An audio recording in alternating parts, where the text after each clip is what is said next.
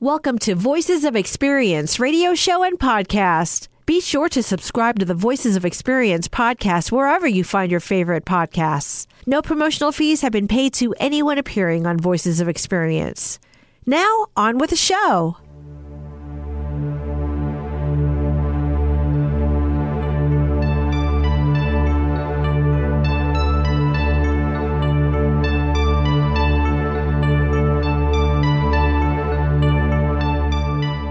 Welcome to Voices of Experience on KIXI AM 880 and, of course, on KKNW 1150 AM. My name is Paul Casey, your host, and I'm really glad to be back in the studio. Welcome, gentlemen. Neil Peterson's joining us today. Neil's going to be starting a podcast up pretty soon and also going to be talking about some things today. And he's got his... I like this title of his blog that he's been doing for a number of years now, and it's called Meandering Musings. And I think that's a really good title of that, and you will understand why when we talk about what he's going to talk to us about today, a recent trip that he took back to the Midwest. So welcome, Neil. Thank you. Looking forward to it. Voices of History for today. A lot of things going through my mind about September 11th. And not so much what I was doing on that day, but what did 9/11 do to change the country? It was 22 years. I saw a lot of great tributes, but I'm going to ask both Neil and Eric, both Erics today, if they have something that they would like to share with us in their impression of how the country changed, and then maybe how you have changed personally as well. That's coming up in just a few moments. Steve Raible. You remember that name? I think 99.9% of the people listening out there know that name. But just a reminder, he was a player for the Seattle Seahawks. Then he became an anchor at Cairo News for many years. And he's been in the broadcast booth doing play-by-play broadcasts for the Seahawks for many years. I had him on the second time in a row for the start of the season this year. And just wanted to ask him what he thinks about broadcasting, his career, and, of course, how he felt the Seahawks were going to do this year. I edited out his projection for the game they played on Sunday, though. I did him a favor. He told me he wants to be a bookie after he gets off the broadcast booth, so I didn't want to get him off to a bad start when he gets into that career. So I took that off. I think he thought the Seahawks were going to win. Let's see, what else? Timeless classics for today. This song was from 1971, and here is the hint. And it was a lyric from this song. I thought I had her in the palm of my hand. Okay. Anybody think? I know this is a tough one. All right, so we'll ruminate on that. And a new segment we're having consistently all this week, too, for the next several months, is looking at going into business for yourself. That's certainly something I've been doing for 30-plus years. I've written a book about it. But there's something that's emerged even more about going into business for yourself, and it's something called solopreneur. I didn't understand until I started hearing that term. That's what I did. I didn't know that's what it was, but simply that's what I feel that I did and am still doing. So that's what we'll talk about today. So anyhow, let's get going with that. Back with, let's see, we'll start with the Voices of History in just a few moments. You're listening to Voices of Experience.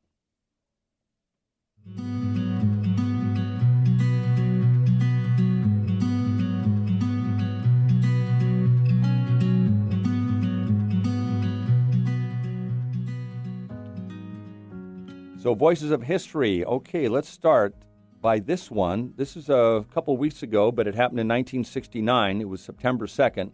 1969, America's first ATM machine dispenses cash to customers at Chemical Bank in Rockville Center, New York.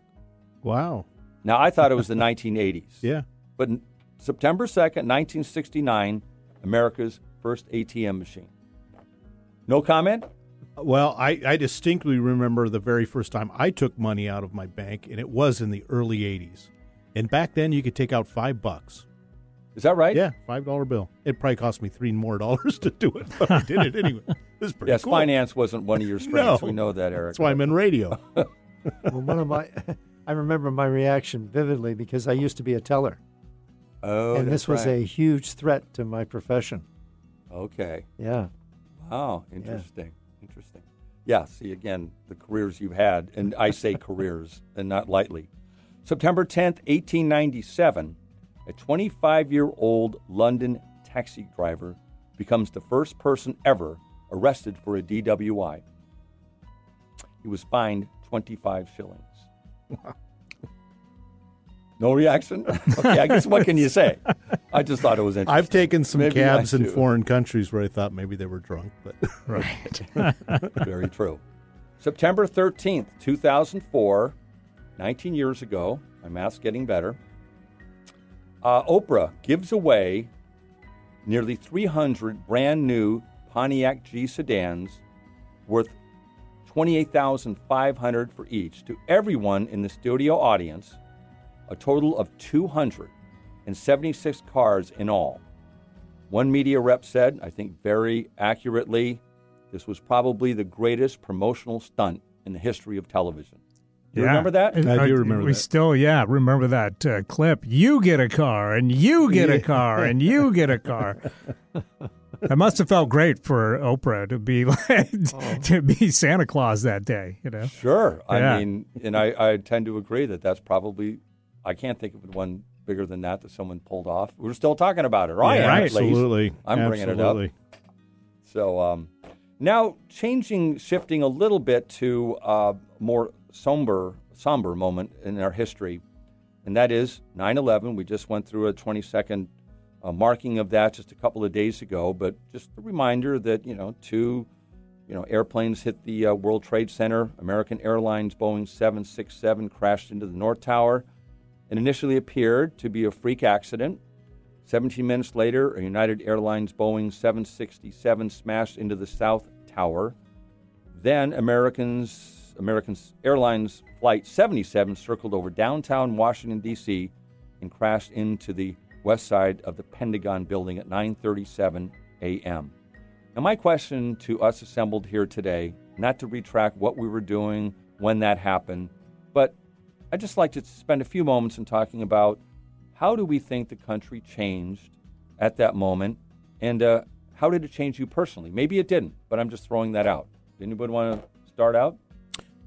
I'll be happy to. It definitely changed me, as did COVID. I think it was like a 1-2 punch in my life where you really start to examine what's important in your life and kind of softening those sharp edges of who you are. And so for me, that's what it did.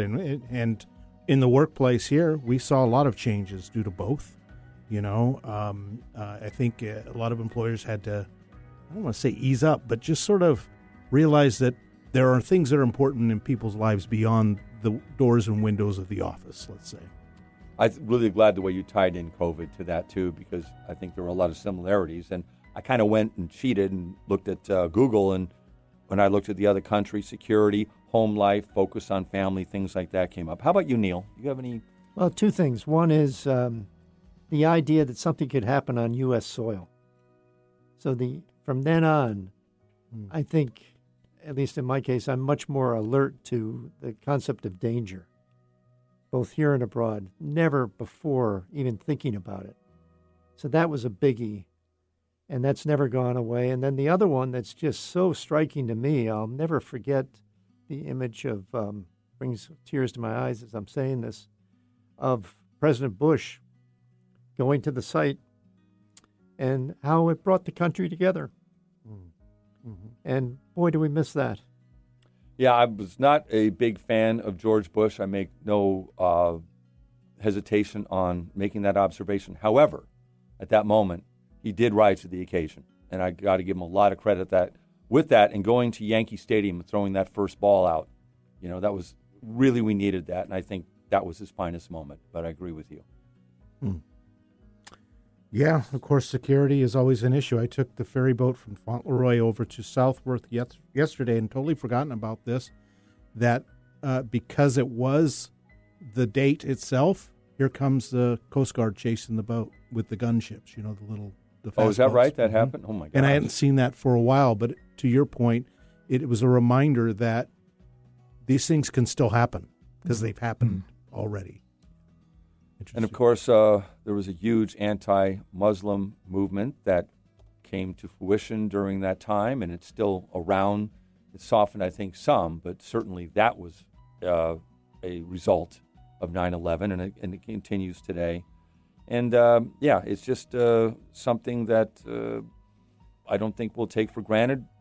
You just came back from a trip. We're going to talk about that today. Air travel certainly wasn't the same, and it's been really tightened up, and we're just much more aware of our security. So anything else before we move on from that big Well, the one other tragic thing day? that really strikes me as I think back on it is how it brought out the humanity of everybody. The firefighters, and then the people that lost their lives in the two buildings. And then the way, it just extended, and the people that were on the flight in Pennsylvania. And then the people in Gander, Newfoundland, and the way they responded to all the planes coming in there that had to land. Very good observation. Yes. And you just go down one by one, and it's just amazing the humanity that came out as a result of that. Excellent points. Thanks for that. Do you think, though, collectively that it's continued, that humanity amongst all of us, or has it just sort of gotten forgotten? Well, I think that's the point I was trying to make earlier about the incident brought us together as a country, and clearly we're not there today. So it's tragic in so many ways that a bad incident brought us together, and today we're fractured in many, many ways. I wonder, I guess we can't go too much into detail on this, but maybe another time, is we talk about the coming together, but maybe some of what happened then fractured us as well, underlining what occurred, and then they just hardened later. You see what I'm trying to drive at there? I don't know the answer to that. I just throw that out. But, anyhow, well, thank you. Thank you very much for that. Again, it's a day that we'll obviously never forget, and for good reason. So we'll come up in just a few moments with Steve Raible, former Seattle Seahawk player and Seahawk broadcaster now. We'll be right back.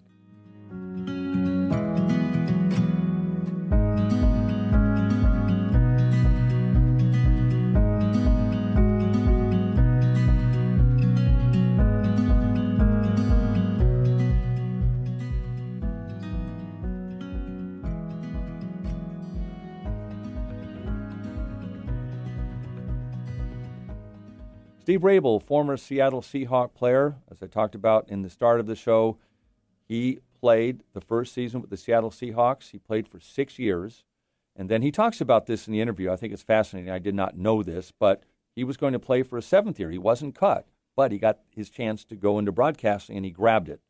He and his wife said, "Good move. Why don't you do that, Steve?" And as most of you know, again, he was the anchor for Cairo News for many years, and the play-by-play broadcaster, obviously, with the Seahawks right now. And he's been with the Seahawks organization for over 47 years. So I asked Steve what he thought about a second career, and he's an example that career came to him because he never wanted to go into broadcasting per se, but then reporters came in and talked to him, and he was kind of the go-to guy with summarizing the games. So we started getting used to that. Then, well, he'll talk about it. Let's get into that. Let's pick up with that when he starts talking about how he got into his career as a broadcaster. Eventually, reporters and stuff would come to me because I could at least put into words what a lot of us were feeling. And that, along with then getting some opportunities on radio, to do some commercial work, to do a lot of speaking in the public, and kind of hone some skills. By the time I was my third year, 1978, and 79 especially, I started doing literally working on weekends with Cairo Radio and some others. I was doing telethons and just about everything you could do to get that practice. In 1982, right before training camp, I was all set to go to camp for my 7th season. We get a call from Pete Gross. He actually called Sharon because I was out of town and said, "Hey, we have these opportunities at Cairo TV and Radio. If Steve is interested for TV magazine show 5 nights a week, filling in for Wayne Cody on TV Sports, doing the radio broadcast as the analyst, but he's going to have to quit playing football. And so that was a discussion that Sharon and I had, and it really wasn't that long a discussion, and it turned out to be, a really good move because, to come out of football and not know what you're going to do is kind of a scary thing. To decide to retire on your own and to walk into what turned out to be a pretty good career was just exactly what we had hoped for. It seems to me that Pete Gross had a big effect on you. Oh, absolutely. First of all, he's just a great guy. And if you talk to any player along the way, and I'll give you a great example, is Jacob Green. When you talk to guys who are friends of Pete and who knew Pete and know how compassionate he is and how honest he is, Kenny Easley was another one who always used to say, Pete Gross would walk up to me with a microphone in hand and a tape recorder in the other hand. And the first thing he would say is he wouldn't ask a question. He'd say, Kenny, would you mind if I ask you a couple of questions? And Ken always appreciated that. He's a kind of a formal guy, Kenny Easley was.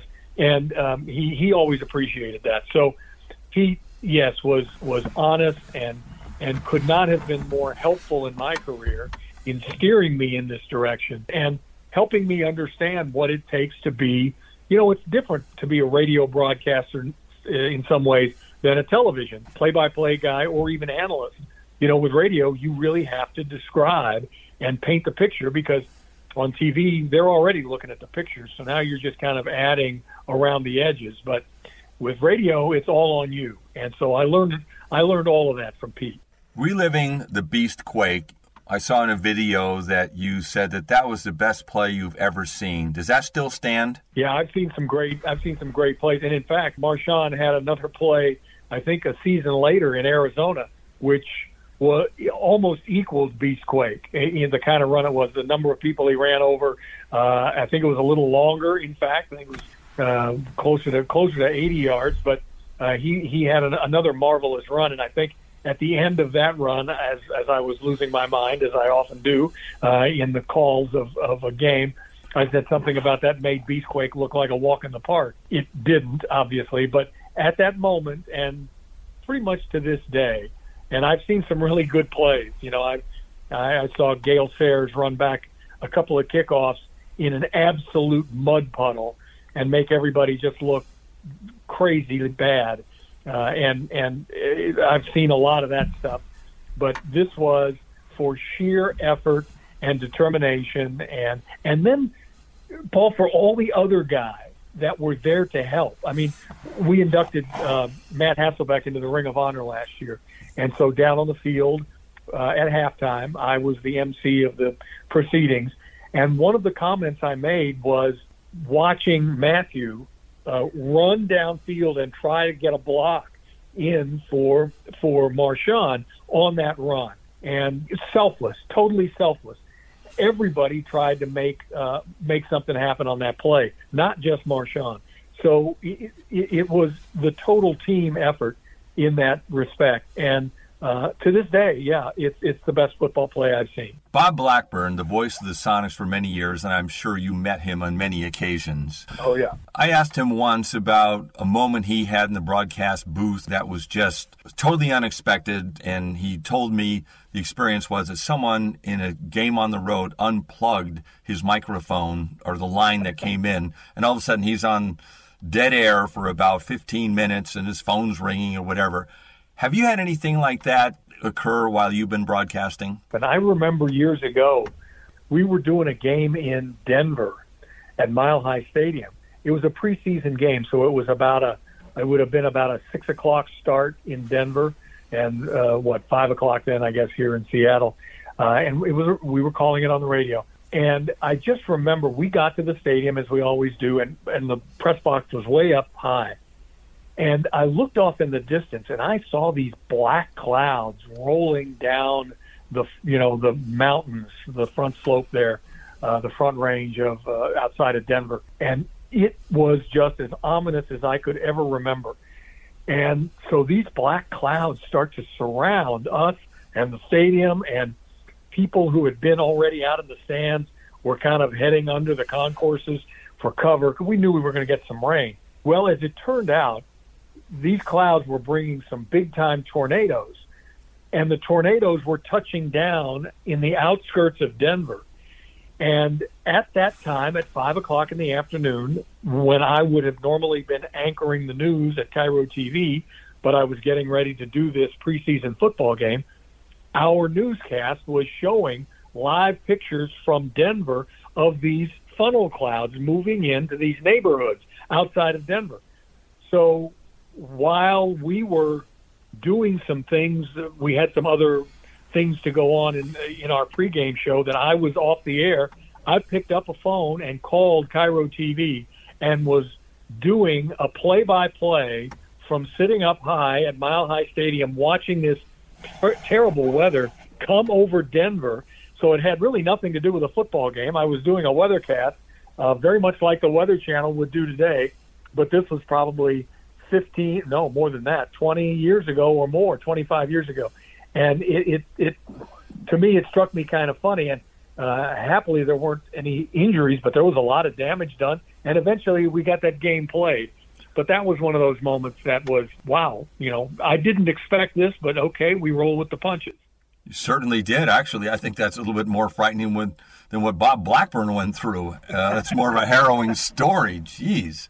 Yeah, and that just shows you got so much balance in your career. You're able to do that. That's fascinating. I was going to ask you a question about a trajectory of someone wanting to go into broadcasting, but I'm going to answer that for you. I think that the fact that you are an expert in, football, all the stuff that you do, the emceeing, you got to know so many subjects so well that you said a Pete Rose can help you out and train you, maybe some fine pointers of doing the broadcast, but the fact that you were able to bring so much knowledge to the table, and I think really obviously has made your career shine in that way.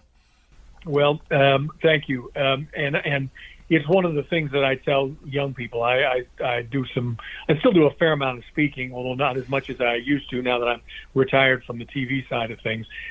But when I'm asked, and I was just doing they have a sportscasters camp at the University of Washington. So young people from all around the region will come and spend like 4 or 5 days there intensely working on everything from how to call a game to how to prepare for a broadcast and all those things. So they bring various speakers in. Dave Sims from the Mariners and myself and a number of us will come in and chat. One of the things I told all those young people, some of whom were still in high school and others were just starting college, I said, yes, like Washington State, terrific broadcast journalism school. I highly recommend it. But I also said every other opportunity you have, every alternative class, every elective class that you can take it. Because the broader your education, the more information you'll have, the more subjects on which you can speak. And for me, that really helped. At Georgia Tech, I took everything from Shakespeare to creative writing to ceramic engineering, even though I was majoring in business management. And all of those things gave me a sense of understanding more about the world and that we lived in. And then once I got into the news business, it's one thing to be in sports, but to be in news, you better have that background. So to this day, I still get both the Seattle Times and the New York Times. I read all that stuff. I'm a news junkie, still am. And it just is helpful to have a broad reach.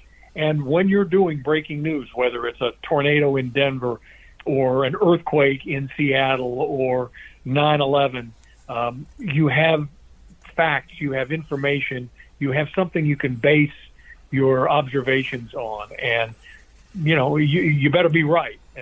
That's one of the things that people expect us in this business to be, and that's factually correct and true and honest. And if you can be all those things, then that's great. And I think it helps having that kind of broad background. Well, it certainly comes across. I'll tell you that, Steve, in your experience there. I know your time is limited. 2 more questions, if that's okay. Sure. And one would be the demise of the Pac-12. You mentioned Washington State. Now it's the Pac-2. not going to go into details about the consolidation and all that. Me as a Cougar, kind of devastated, to be honest. But nonetheless, that's not my question. Question would be the consolidation of not only, what's happening around the league and the country.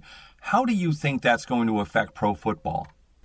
That's interesting. I don't know necessarily that it will, because the schools, you'd be amazed at the reach that the NFL teams have into the smallest schools out there. Nobody is under the radar anymore.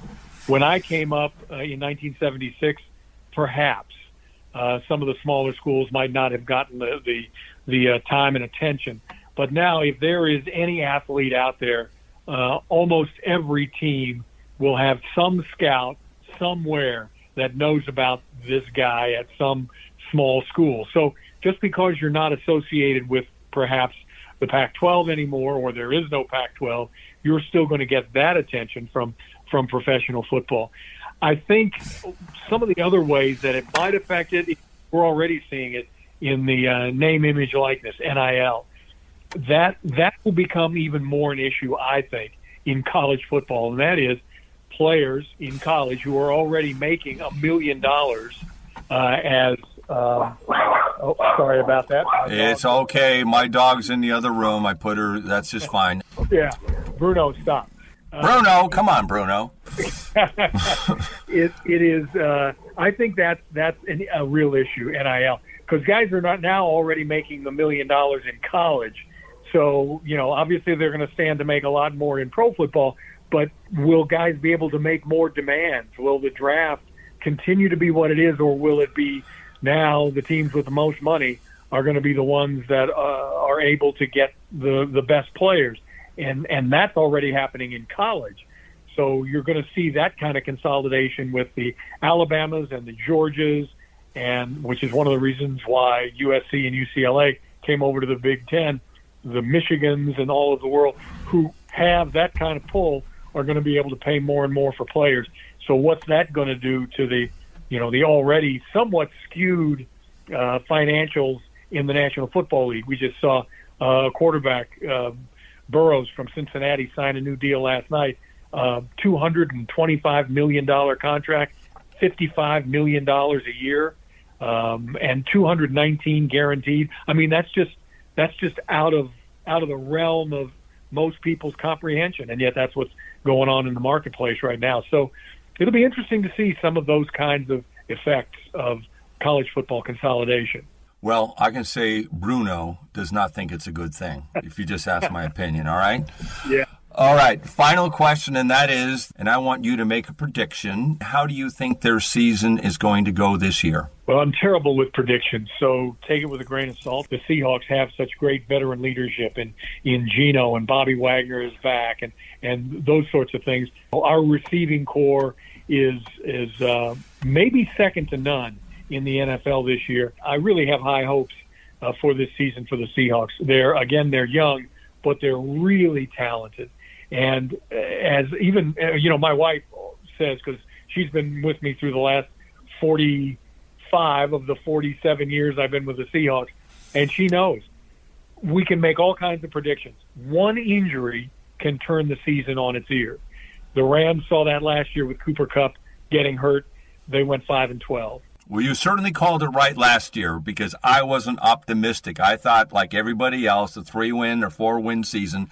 You said no. They're going to be good and they're going to be competitive, and I've actually played that a few times later in the season because you were right on target. So thank you for that. I know you got to run, and I appreciate your time, Steve. All my pleasure. Thank you.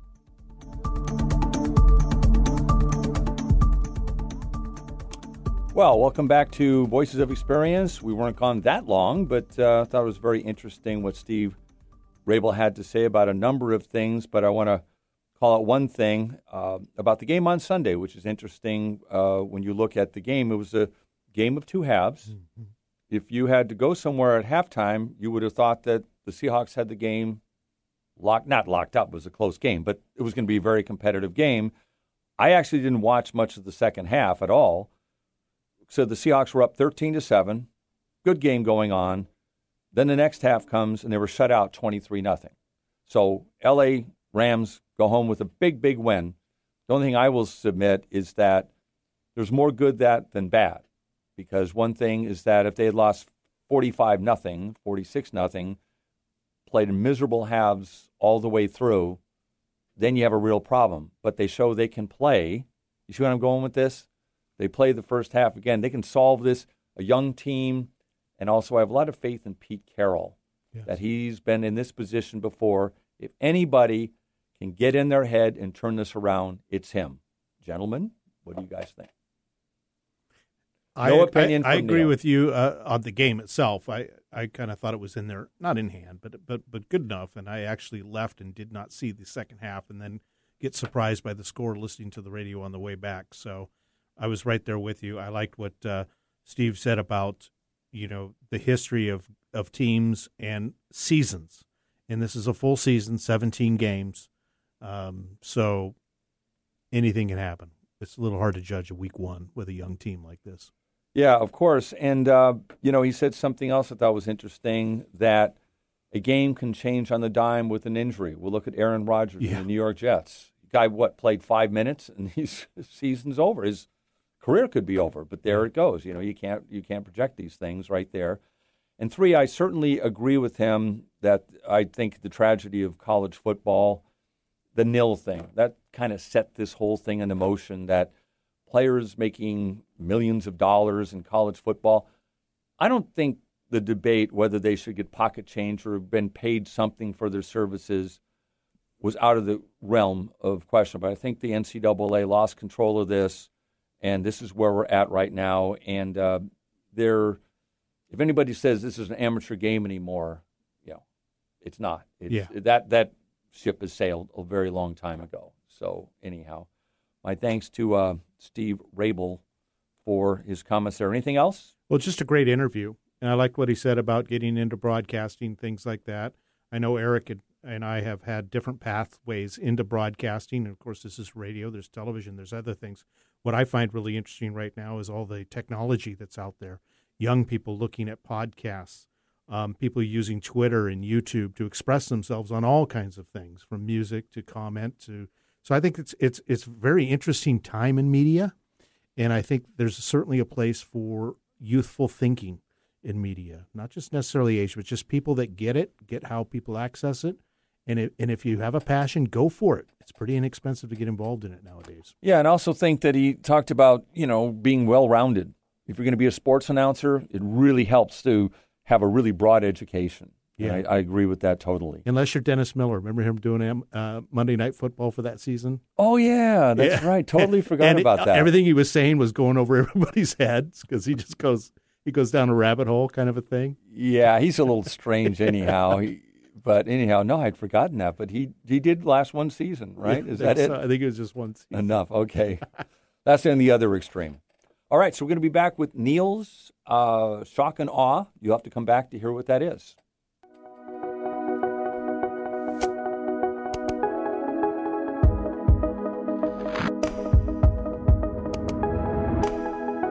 You're going to ask.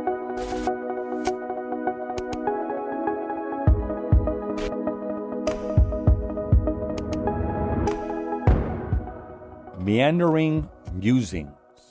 Neil Peterson, how did you come up with that? Well, I have a good friend who 20 years ago was really suffering from cancer, and it didn't look like it was going to be too much longer before he passed. And the good news is he fought it and beat it. But I can remember sitting down with him at that time when it looked really bleak and asking him, what was really important at this moment. And I'll never forget what he said to me. He said, Neil, it's the little things. It's putting my hands around a warm cup of coffee in the morning. It's opening the tactile feel of a newspaper. And so ever since then, I've just tried to focus on the power, what I call the power of moments.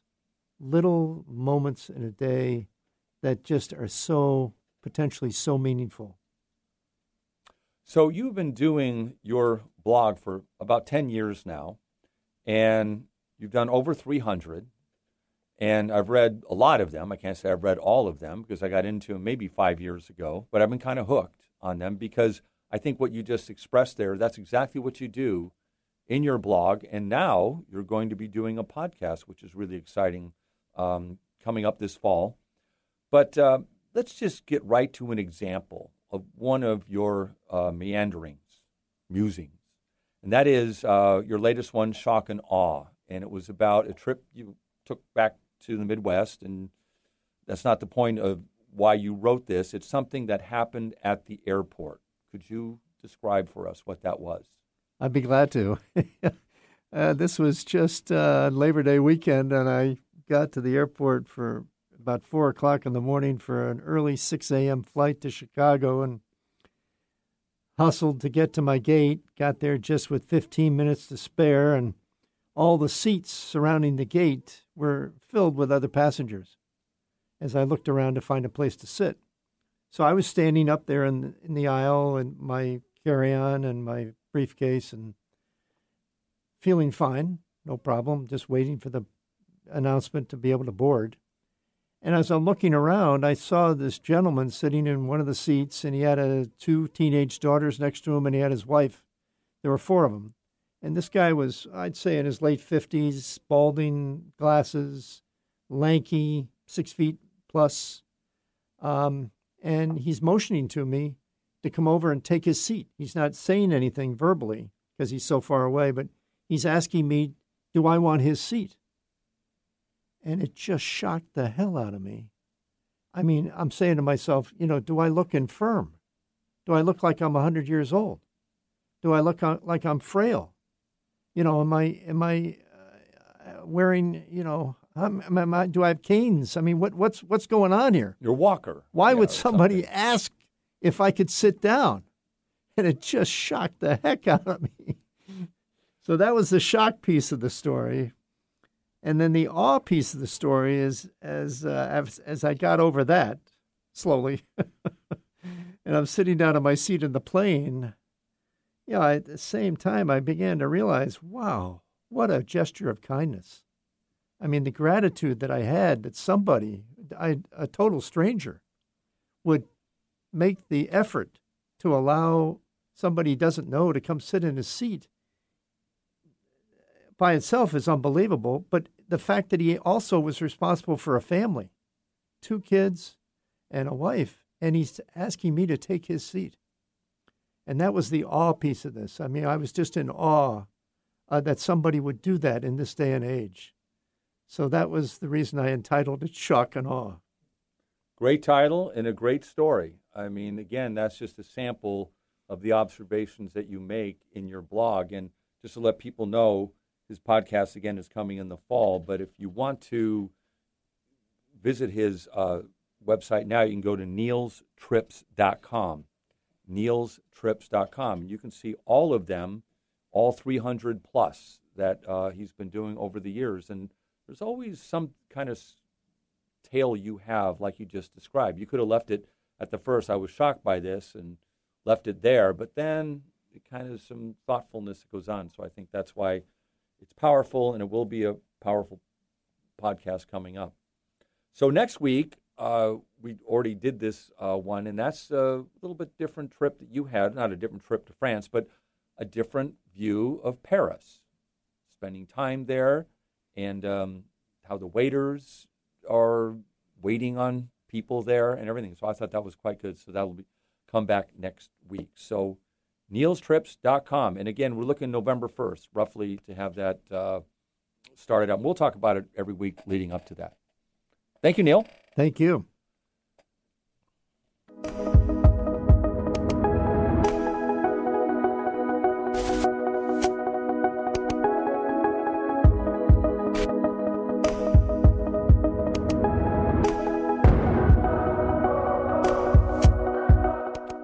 So a little bumper music in between segments there, and want to talk today about self-employment. And we've talked about this on the show quite a bit, but I would like to dig a little deeper and talk about being a solopreneur and what that means. Let's first decide, actually not decide, let's hear what the definition of a solopreneur is.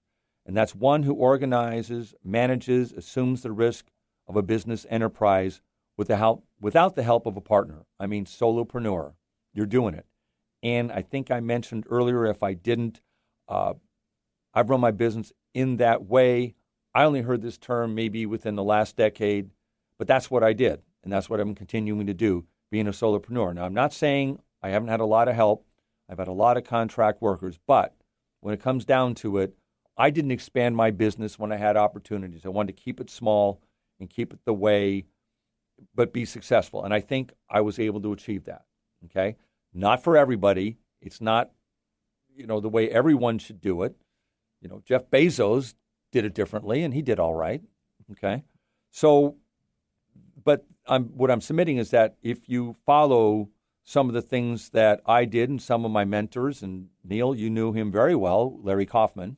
He was the one who really was, I'd say, my mentor to a lot of this stuff, what you can accomplish by yourself. And sometimes I thought he was a little crazy. But overall, I think he had a really strong philosophy there. So what I want to do is, talk about that, just a few points today. That's all we have time for. But we're starting something now that if you would like to get a free copy of my book, Is Self-Employment for You?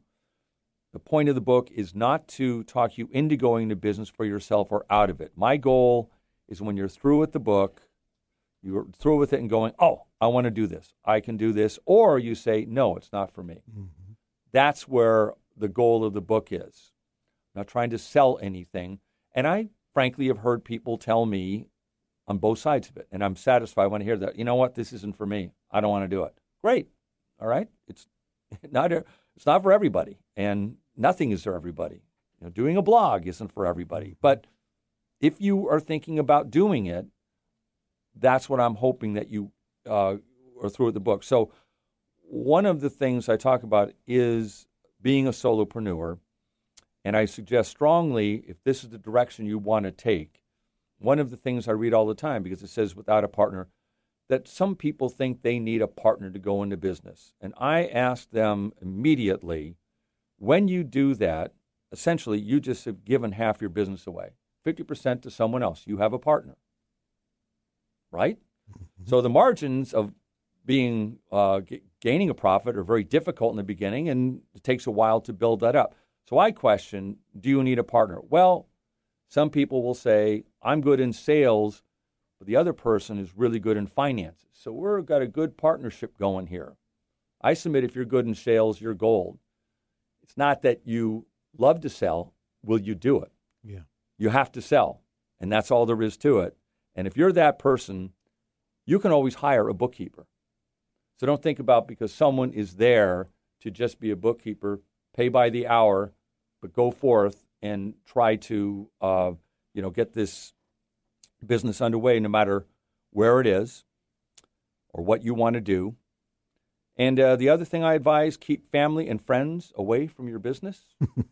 Not a good thing. Overall, I don't hear great stories. You hear the Nordstrom family. There's some that have made it work. But I submit that family and friends are for Christmas and vacations, not really for running a business. And you get too many things involved there.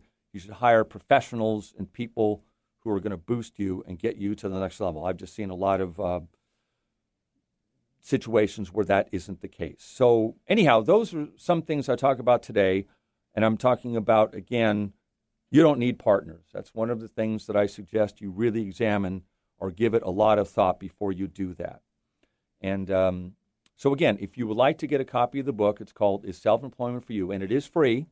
The first one to call, 425-653, what have I got? The number again, 425-653. Oh, good gosh. I just said, I usually have it on my sheet of paper. And of course, this week is the week I don't have it. Right. So we'll get that to you in a moment. But it's 1166. 425-653-1166. That's it. There you go. Yes. Write that down next time, Paul. That's what you should do in business, too. Write things down. But anyhow, that's the phone number. But again, the first one to call will get a free copy of the book. Just leave your address, zip code, your name, and I will get you a copy of the book. We will not release any names or give your information out whatsoever. Again, that's 425-653-1166. 66. And the last person that did a great job, left the phone number, left the address, spoke clear and concise. It makes life easier. It really does. For my confusion, 425-653-1166. Real quick, Paul, what's your opinion on people who have a reluctancy to be a solopreneur if they're going into business? Do you think a lot of it's fear, or the spotlight's all on me, and if I fail, I'm gonna feel the heat? I'm not sure that people really think about what a solopreneur is. Gotcha. So going in, I think they feel like they need someone. They got to have someone to converse with, and we all have that. There's things about being a solopreneur that, I read about saying the downside, isolating. It can be isolating. That's why you join the Rotary. You get out and meet people. Sitting in your room 8 hours a day on the computer, that is isolating, and I'm not suggesting that. If you do it this way, get out there and join service clubs, organizations, maybe related to your business, but certainly circulate. That's what I would suggest. So where are we at now? We are coming in close to the close here. How much time do we have, Eric? We've got about 3 minutes before we move on to the Timeless Classic.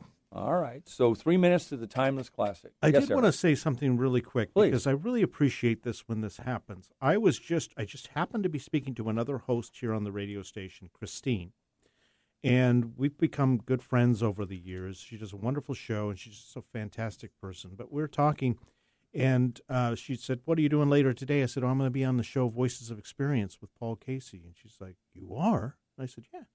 She goes, "My mom loves that show. She listens to it all the time." Her name's Rosalinda. Thank you, Rosalinda, for listening. We get comments from time to time, and I love that. When listeners say they love the show, or even if they say, "You know what, I wish you did more of this or that." Right. It's great to hear. That is great to hear. Rosalinda, thank you very much for that. And you get a free copy of the book anyhow if you don't want it. So anyhow. Get a signature on there even. But thank you. So we got just a few minutes to go. How about some fun facts that we go out with this, okay? Yeah, let's do it. Did you know this? More people live in New York City than in 40 out of the 50 states in this country. Wow. Okay? The word Pennsylvania is misspelled on the Liberty Bell. See, I forget phone numbers. I don't misspell Liberty Bell or whatever it is. Do you think they got the bell all done and then they did the engraving and said, no one will notice? Yeah, that's probably it, more or less. I'll go good. Just get it up there. Just put it up. Let's see. Excuse me. It would take more than 400 years to spend a night in all of the Las Vegas hotel rooms. Now, who figured that out? I could make that up. You know what I mean? Yeah. I could say it could take 800 years, but I wonder. That's one of those things you can never prove one way or the other, right? But sounded good. Sounded really good. Let me see. There was enough concrete in the Hoover Dam to build a 2-lane highway from San Francisco to New York City. I've heard that, with or without the potholes. I don't know. Call the mayor about that. I saw him at Rotary today, or mayor. Let's see. The Empire State Building has its own zip code. All right, so we out of just time here, Eric, rolling on, because the Timeless Classic today is a little bit longer. So tell me when I have to wrap. It's like I got now, 3? We've got about a minute. A minute to go. All right, well, that's all the time we have for today. My name is Paul Casey, and I certainly enjoyed having everybody in the studio today. Next week, as I mentioned, I went to Rotary today, saw Mayor Harrell speak. Trying to think about more of the future of Seattle. How's it going? Report card, I think we're making progress. I think things are getting better. Stu Elway, in his latest poll, he talks about the homelessness, crime, affordable housing, policing. That's really on the minds of Seattle. We're going to talk to Neil about meandering musings, his trip to Paris, and solopreneur for next week. The fourth truth about experience. Since the show's about experience, that's what we're going to talk about. Quote of the week: the 2 most important days of your life are the day that you are born and the day you figure out why.